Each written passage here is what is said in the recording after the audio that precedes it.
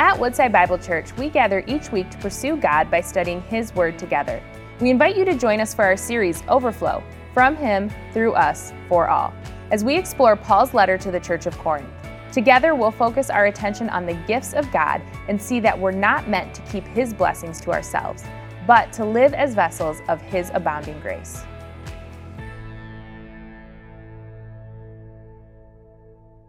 When you think of the word ministry, what comes to your mind?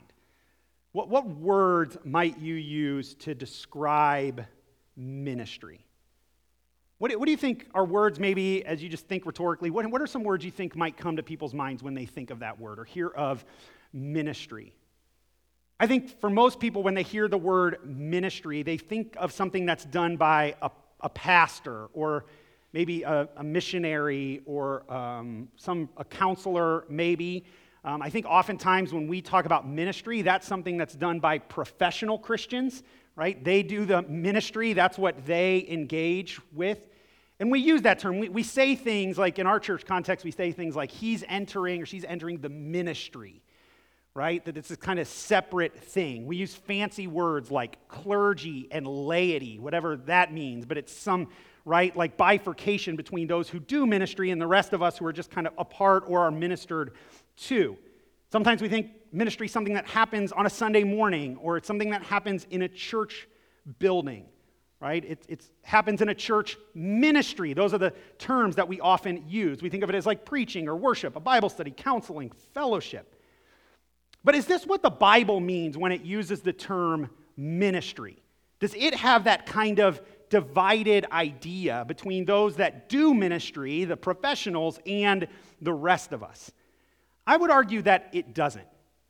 That when the scriptures think of the word ministry or the idea of ministry, that ministry is something that is meant to be done by all the people of the church. We actually see Paul get at this idea in Ephesians 4, where he writes one of the most impactful letters in terms of the idea and God's vision for the church. And in Ephesians 4, Paul writes this. He says, and he, Jesus, gave the apostles, the prophets, the evangelists, the shepherds, and teachers. He's talking about gifts that God gives amongst the people of the church. And here's the key: to equip the saints for the work of ministry, for building up the body of Christ. The idea in Scripture is that it's not the professionals that do ministry. We do ministry, and the work of God's gift among His people is to work to equip us to do ministry.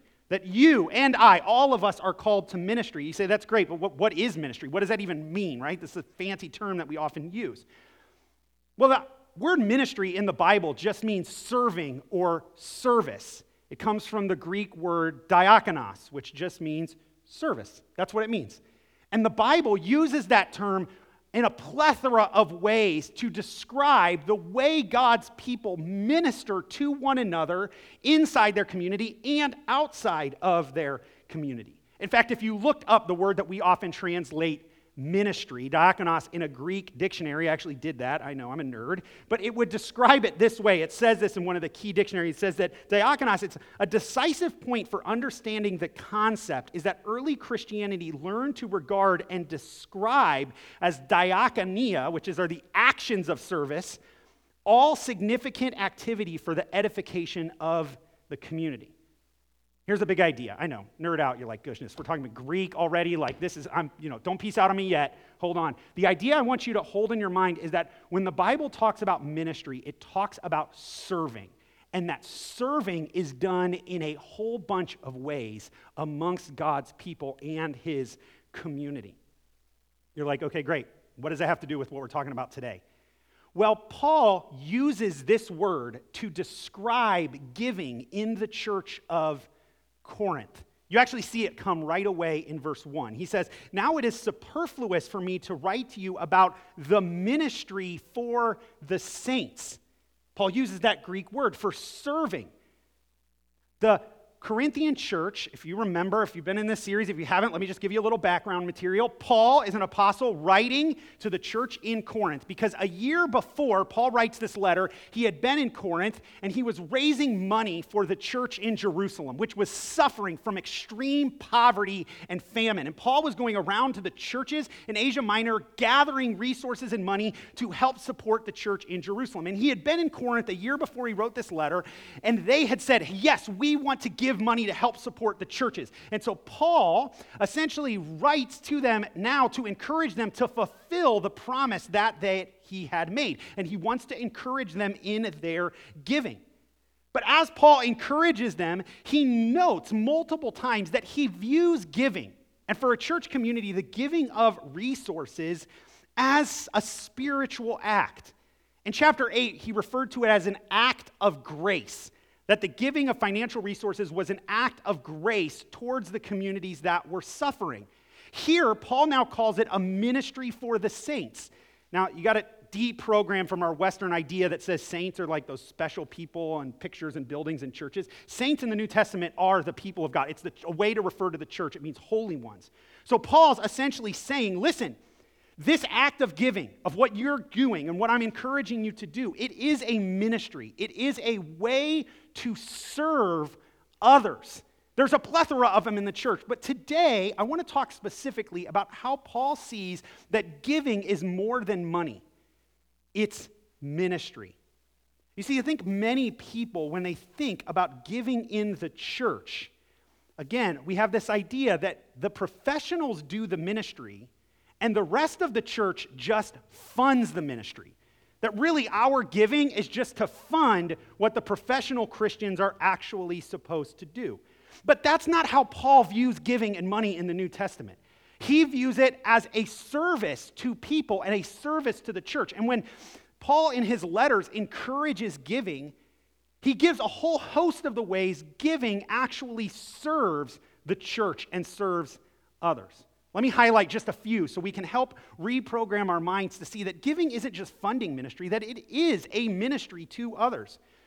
One of the things that's replete throughout the New Testament is that giving meets needs. It helps meet the needs of the church. We see this from the very beginning of the church in Acts 2, where it says that they were selling their possessions and giving to all those that had needs. It's re-emphasized in Acts 4. And if you look at Paul's letters, he continually is encouraging giving as a way in which the church meets the needs of those that are struggling or suffering, that experience poverty or oppression or all sorts of things.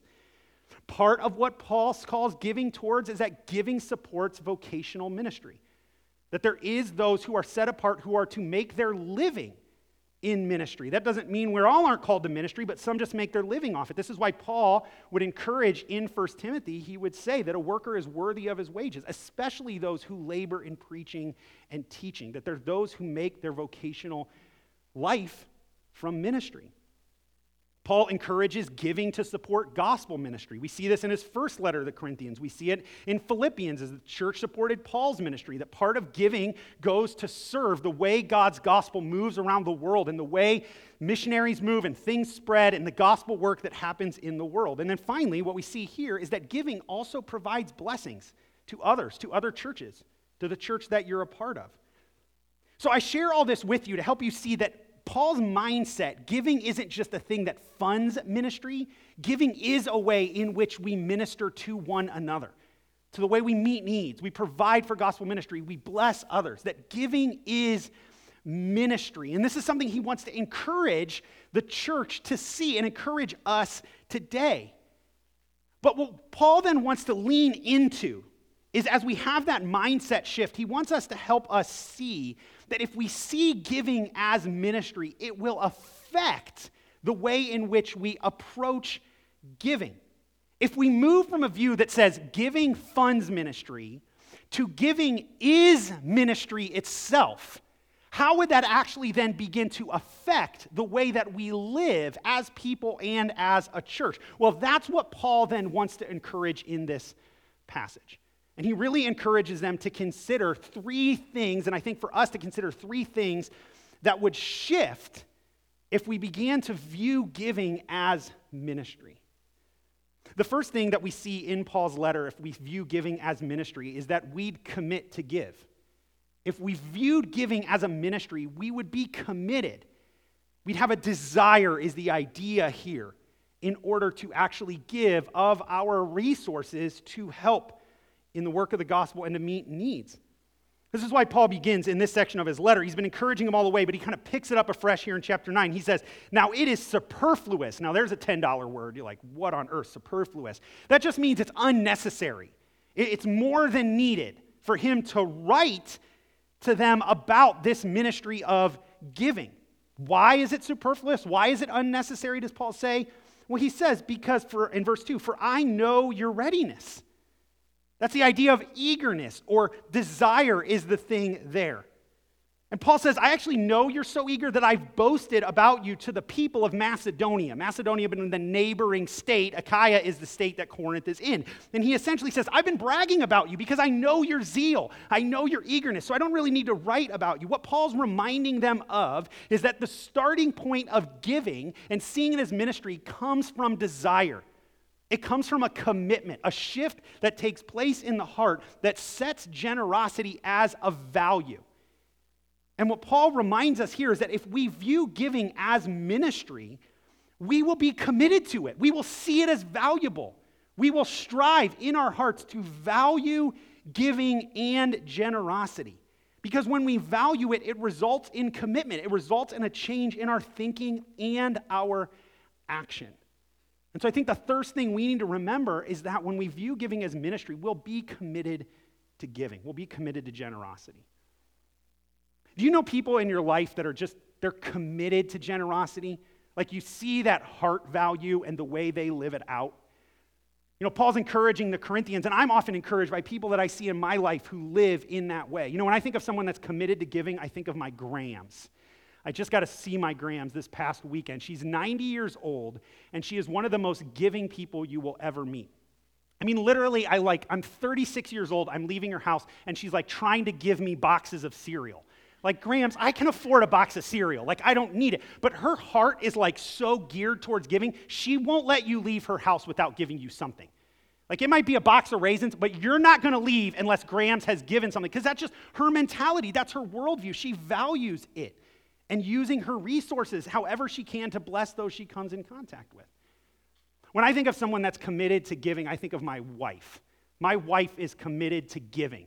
Right? She is hands down probably the best sharer you will ever meet in your entire life. She genuinely is. And the people that know her know she is committed to giving. And my wife will give anytime, anywhere. If you go out to lunch with my wife, she's going to buy. If she sees a need, she's going to try to meet it. Right? And she doesn't even think. She gives first and asks questions later, which causes a whole dilemma in our relationship, because I'll always come along as the stingy one and be like, did you really need to buy that? Like, couldn't you just split the check? That would have been fine. Like, but no, her heart is so geared towards giving that it challenges me and reminds me we're called to live with that sort of spirit. She often will remind me, Jacob, hasn't God provided enough for us? Why can't we just live open-handed? And what Paul's cherishing about the Corinthians is that they had that sort of heart. When he came to ask for a pledge, they were like, yes, we want to give. Our heart is oriented and geared that way. And it forces us to ask the question, if we view giving as ministry, do we have that sort of commitment in our own lives? Are we committed in our hearts to be generous, to be givers? That's the starting point of viewing giving as ministry. But the second thing is that giving then has to translate to action. That's the problem that Paul has with the Corinthian church. Yes, they have the desire, but they're not translating it to action. And so Paul wants to encourage them, if you view giving as ministry, not only will you be committed to give, you'll prepare to give. You'll be prepared to live generously. You actually see this continue in verse 3. He says, but I am sending. So in response to your desire, I am sending the brothers so that our boasting about you may not prove empty in this matter, so that you may be ready, as I said you would be.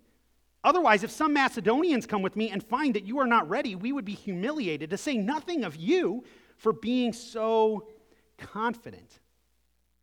So Paul knows their desire to give, but they're not following through. And so he takes an action. He's going to send some brothers ahead of time to help them prepare. Now, part of the reason Paul does this is because he doesn't want his boasting to be untrue.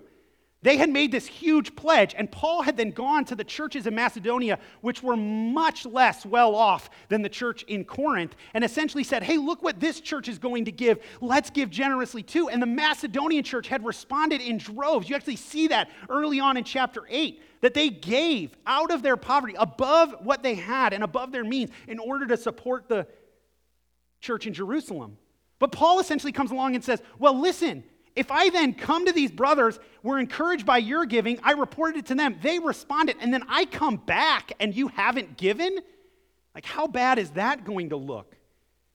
So Paul essentially says, no, I'm going to send people to help you prepare so that when this delegation from Macedonia comes with me to carry their gift to Jerusalem and we come to Corinth before heading down there, you'll be ready. You'll be prepared. You'll actually have the gift, and we can carry on to deliver it then to the church in Jerusalem. The reminder Paul encourages the church is you need to be prepared to give. Don't commit to what you're not willing to sacrifice. You see, when you view giving as ministry, what you first see is you see a shift in desire. But as you see that shift in desire and value, you then translate that back into your life, and you prepare your life in order to give. Otherwise, if you have a desire or a vision to give, but it's not taken in action, that actually becomes a source of embarrassment. And that's what Paul says. This is an embarrassment to you if you don't fulfill what you said that you would give. We have to be prepared.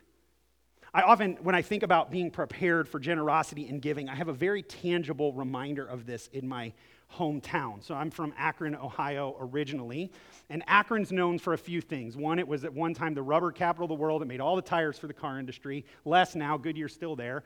But it also started two things that you might not know started in Akron, Ohio. The first thing that started in Akron, Ohio is televangelism. Actually got its start in Akron, Ohio by a man named Rex Humbard, who started it in the 50s, 60s, and 70s. But the second thing that started in Akron, Ohio is Alcoholics Anonymous. And I don't know if there's a correlation between those two, but it seems like there just might be. So anyway, but televangelism started in Akron, Ohio, and Rex Humbard was the leader. He started this huge television ministry, and Rex had a vision one day that he was going to build a massive tower in his complex in the town that's just north of Akron called Cauga Falls. And he was going to build a 750-foot revolving restaurant. I don't know what this has to do with ministry, but for some reason in Rex's mind, this is where they were going. And so he started to build this tower. Now, Rex did not adequately prepare for the response and giving and resources necessary to build this tower. And so about 494 feet in, the building stopped. They ran out of money. Rex eventually would sell his ministry and move to Florida. But if you go to Cauga Falls today, you will see a 490-foot cement tower that is one of the ugliest things you could ever see in your entire life.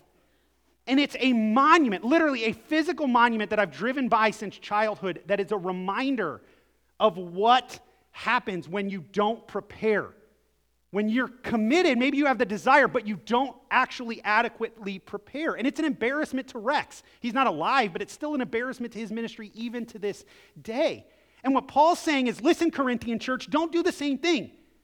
Don't have your eyes be bigger than what you have available. Have the desire and then match that desire to preparation. Orient your life and values around giving. You know, oftentimes in the church, I meet people who desire to be generous. I don't think anybody desires to be stingy. But they desire, they want to give. I want to learn, I want to know what it means and what it looks like to live a generous life. But what I often see is that people fail in their preparation to actually live generously. Preparation to give starts in the details of our lives, not just in the desire. It shifts our values into actions. Preparation to give starts with our spending habits. It starts with our budgeting. It starts with the way that we relate to debt and live in relationship to debt. Many people do not live generous lives and don't give because they don't make room for it. They live a maxed out budget, spending all their resources on themselves and never setting margins in order to use their resources to be generous. The average American holds $6,000 to $7,000 worth of credit card debt. Now, if you live with $6,000 to $7,000 worth of credit card debt at 20% interest, where do you think the margin's going to be in order to be generous with others and meet the needs of others? Like, you don't even have a chance. You're behind the 8 ball. And that's why we have to take stewardship seriously. We have to take our debt seriously. We have to take our margins and our budgeting seriously so we can be prepared to give. Don't buy into the American mentality, as one person I heard say it, where we buy things we don't need to impress people we don't even like with money we don't even have. You live that way, you'll never live a generous life. You'll never see the joy of giving. You'll never get the opportunity to minister, to serve another person if you live to the extreme the way our culture tells us to. So have that desire, but let that desire be met with preparation. Sit down and look at your finances. Figure out what's the best plan to pay off if you have bad debt, to pay it off. Look and see, where can I create margin in order to be generous? Take advantage of opportunities to be generous before the money ever hits your account. One of the things that is a blessing in our day that generations did not have before us is automatic deductions. It saves us in generosity. Listen, I am a forgetful mess. I told you that last week, right? If it's up to me to remember stuff, I'm trying to remember bills. I'm trying to remember all that stuff. If I remember to bring giving to church or to an organization that I support, a person in need, man, I'll mess that up all the time. Praise God that I can set in my account so as soon as the paycheck hits, I have an automatic deduction that day for the money to go to where it needs to go. Right? That's a blessing. That way I can give before I even spend it. You see, we have those opportunities, but we need to avail ourselves and prepare to be generous. But Paul doesn't just want us to move from desire to action. He also wants to remind us that part of viewing giving as ministry, it also affects our attitude. Our attitude. And that's where he leaves us in his final encouragement in giving. Look at verse 5. He says, "So I thought it necessary to urge the brothers to go on ahead to you and arrange in advance for the gift you have promised." So here he's reminding them, I'm sending these brothers to help you prepare, but now he wants to challenge the attitude of preparation. He says, "So that it may be ready as a willing gift, not as an exaction." Now, this term that Paul uses for the idea of a willing gift is the word, essentially the root word in Greek is the word blessing. So what he's saying is so that it would be ready as a blessing, not as an exaction, which is rooted in the word greed. Paul's saying, listen, I want you to be prepared to give, to bless these people, not because you're like feeling like I'm pressuring you to do it.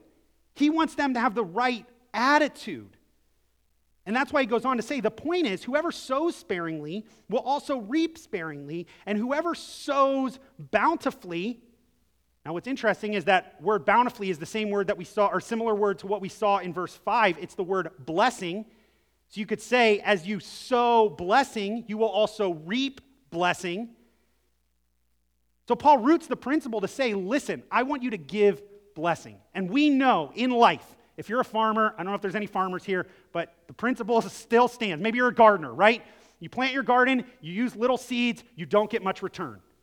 No, when you plant, you use an abundance of seeds to harvest a good crop. And Paul's essentially saying it's the same way in the spiritual world. When we use our financial resources to bless others, we receive blessing in return. Now, health and wealth preachers have come along and twisted this to say what you will receive in return is material blessing. Sow a $1,000 seed, God will fill your bank account. Hogwash. That's not what Paul's talking about here at all. What he's saying is when you use your ministry to bless others, you receive blessing from the Lord. How crappy would it be of God if the only thing he gave us in return for us sowing material blessing is material stuff? I mean, we know material stuff doesn't fill or satisfy our hearts. Talk to the richest people. They're not more satisfied because they have more money. It's often more problems. Biggie was right. Some of you got that reference. Some of you is way over your head. We'll just keep going, right? But the reality is, we have to, in some way, recognize that we invest our money and that in investing our money, God gives us spiritual blessing. That's why we give, because God has given to us already. That's why Paul would remind us in his other letter to the Ephesians, in Ephesians 1:3, he would say, right, blessed be the God and Father of our Lord Jesus Christ, who has blessed us in Christ with every spiritual blessing in the heavenly places. We bless because we are blessed. We've received everything we need in Jesus. And so we give and give and give at every opportunity that we can, because we know that we've received blessing, and so we seek to bless. This is why Paul gives this point. Each one must give as he decided in his heart. There's that idea of preparation again. And he says, not reluctantly, right? Not under grief or trouble or under compulsion.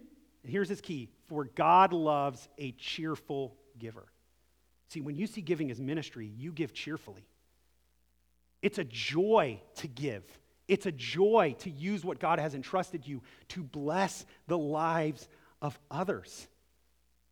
And so Paul wants us to have that mindset shift, because that mindset shift leads to an attitude shift. Right? That we're called to give cheerfully. Now, Paul's not using this as a way for you to cheap out on God. Right? Some people think like, well, I can't give a lot of money cheerfully, so I'll just give a little bit. Because I'm not going to give the best of my stuff. I'll give the leftover clothes in the back of my closet to the homeless people, because that's what they really need, is more dirty clothes to wear. But I can give that cheerfully, right? That I can give. That's not what Paul's saying. This isn't a way for him to cheap out on God. What he's reminding you of is you give cheerfully because God is a cheerful giver. God gives to you abundantly because he is cheerful to bless you and to give you. The call to give cheerfully is rooted in a God who gives cheerfully. Right? God gave us to us freely. Remember the gospel here, friends. We didn't deserve God's blessing. If anything, we deserved God's cursing and God's rejection. We had turned our back from him and were rebellious, and yet God, in his magnificent grace and love, gave us his son to pay for the sins that we've committed, for our rebellion, to reconcile us back into relationship with him and give us new life. God loved us so much, he gave everything in Christ to us. He's a cheerful giver. That's who he is. That's his nature. And then we live in response to a God who gives cheerfully up to us by cheerfully giving and blessing those around us. You give abundantly because God has given abundantly to you. Every spiritual blessing. Listen, you can have all the money in the world. It will never satisfy like true joy, true righteousness, true love, true peace, true hope. That's what our heart craves, and that's what God gives us in Jesus Christ. And then he says, hey, use what I've given you then to bless others, to help them see the truth of Christ, to help them move in that way. And when we live this way, man, God can work in incredible ways. So I wanted to close this morning my talk with just a story that I heard recently that I think gives us a great example of what it looks like when we have an attitude that giving is ministry. It's not just funding ministry, it is ministry itself, and that God is providing opportunities for us to minister all over the place. So I encountered a story a few weeks ago from an organization called I Like Giving, which essentially gathers and collects stories of generosity to help encourage us in our generosity. And I saw this story, and it was one of those, I just had to share it with you. So I want to just give you a moment to kind of hear a story that reminds us of the significance of how God can use our giving as ministry. So check out this video.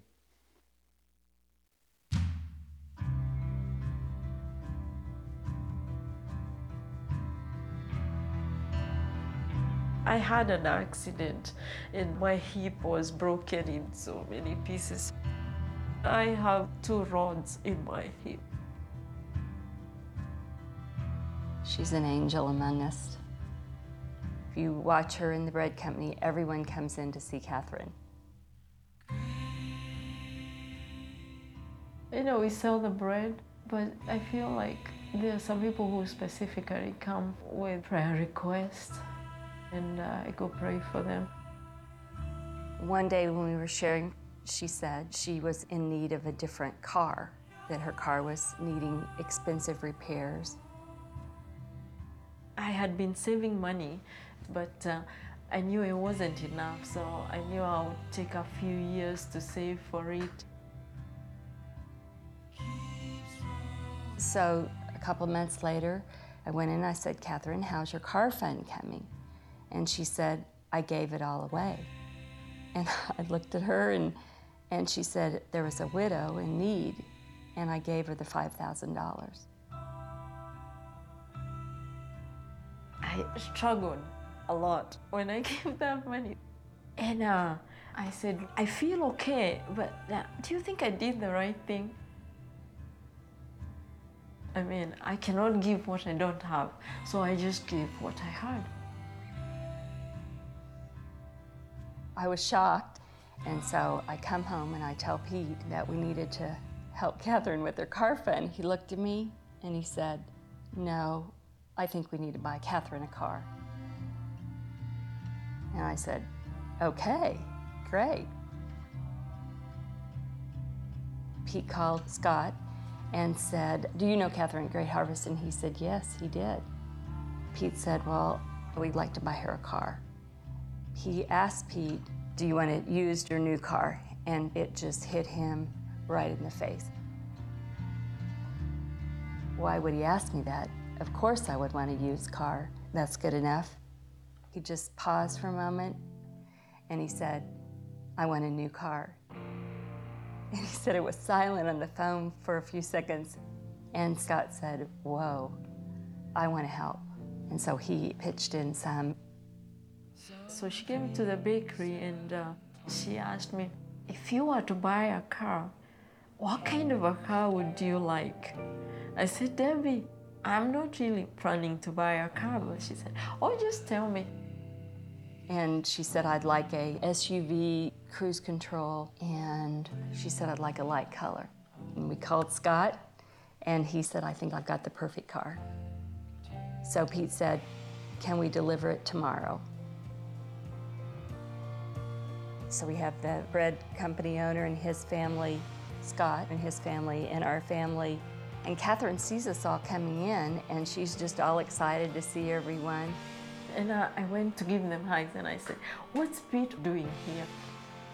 I didn't have the biggest idea. When I went out,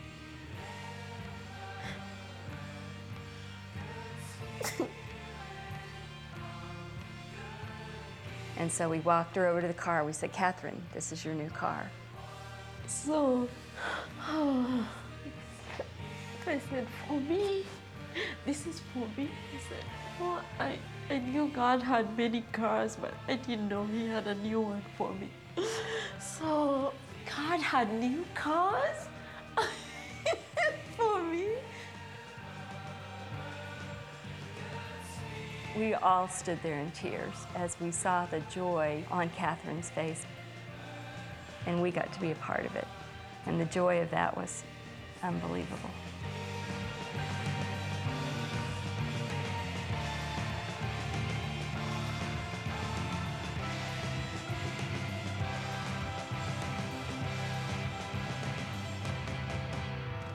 It felt so right, but it was such an excitement to drive it. We told Catherine that we would like this to be confidential. But I kept running into people who would say, "I heard what you did for Catherine." It wasn't even us, it was Catherine. It all started with Catherine giving of what she had to a widow to help her, and it just continues on. Generosity begets generosity. We don't give in order to receive. We give because it's the nature of Jesus Christ. He gave us His life. So we have the DNA of Jesus Christ of giving. Yeah, so this is one story I will never forget in my life.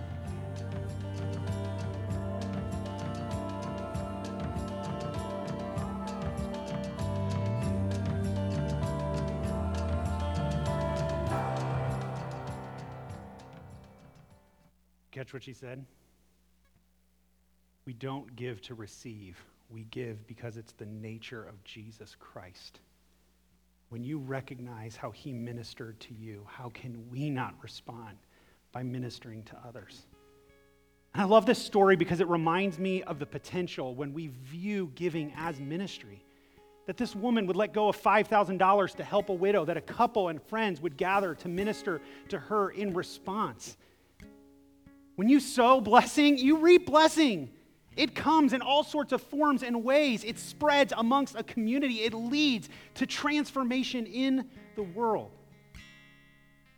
So I hope let's live with the mentality and mindset that God has given us an opportunity to serve with the resources that he's given us. Let's commit and prepare and then give cheerfully to see what he can do in our lives as well. Let me pray for us. God, thank you for the way you work in people's lives. Thank you for the story of Catherine and as it encourages us this morning. But thank you also, most of all, for the most incredible gift that you could give us, which is your Son. Thank you, Jesus, for serving us by becoming poor, that we might inherit and receive eternal spiritual blessing. How good of you, God, to give what is necessary that our souls would be satisfied, not just for a blip, not just for a moment, but for eternity. Thank you for the opportunity that we have to serve others around us, to show what the gospel looks like by the way we live materially, inviting them to experience a God who loves and serves them. So I pray even now as we prepare to just respond in worship, would you remind us, even as we sing, of the incredible blessing that we have, and may it be motivation, may it encourage us to live in response and use our lives for blessing as well. Spirit, we just invite you to move now. It's in your holy and precious name, Jesus, we pray. Amen. Thank you for joining us as we study God's Word together. We would love to hear how God is moving in your heart and get you connected into the Woodside Bible Church family. Head to woodsidebible.org/connect to introduce yourself today.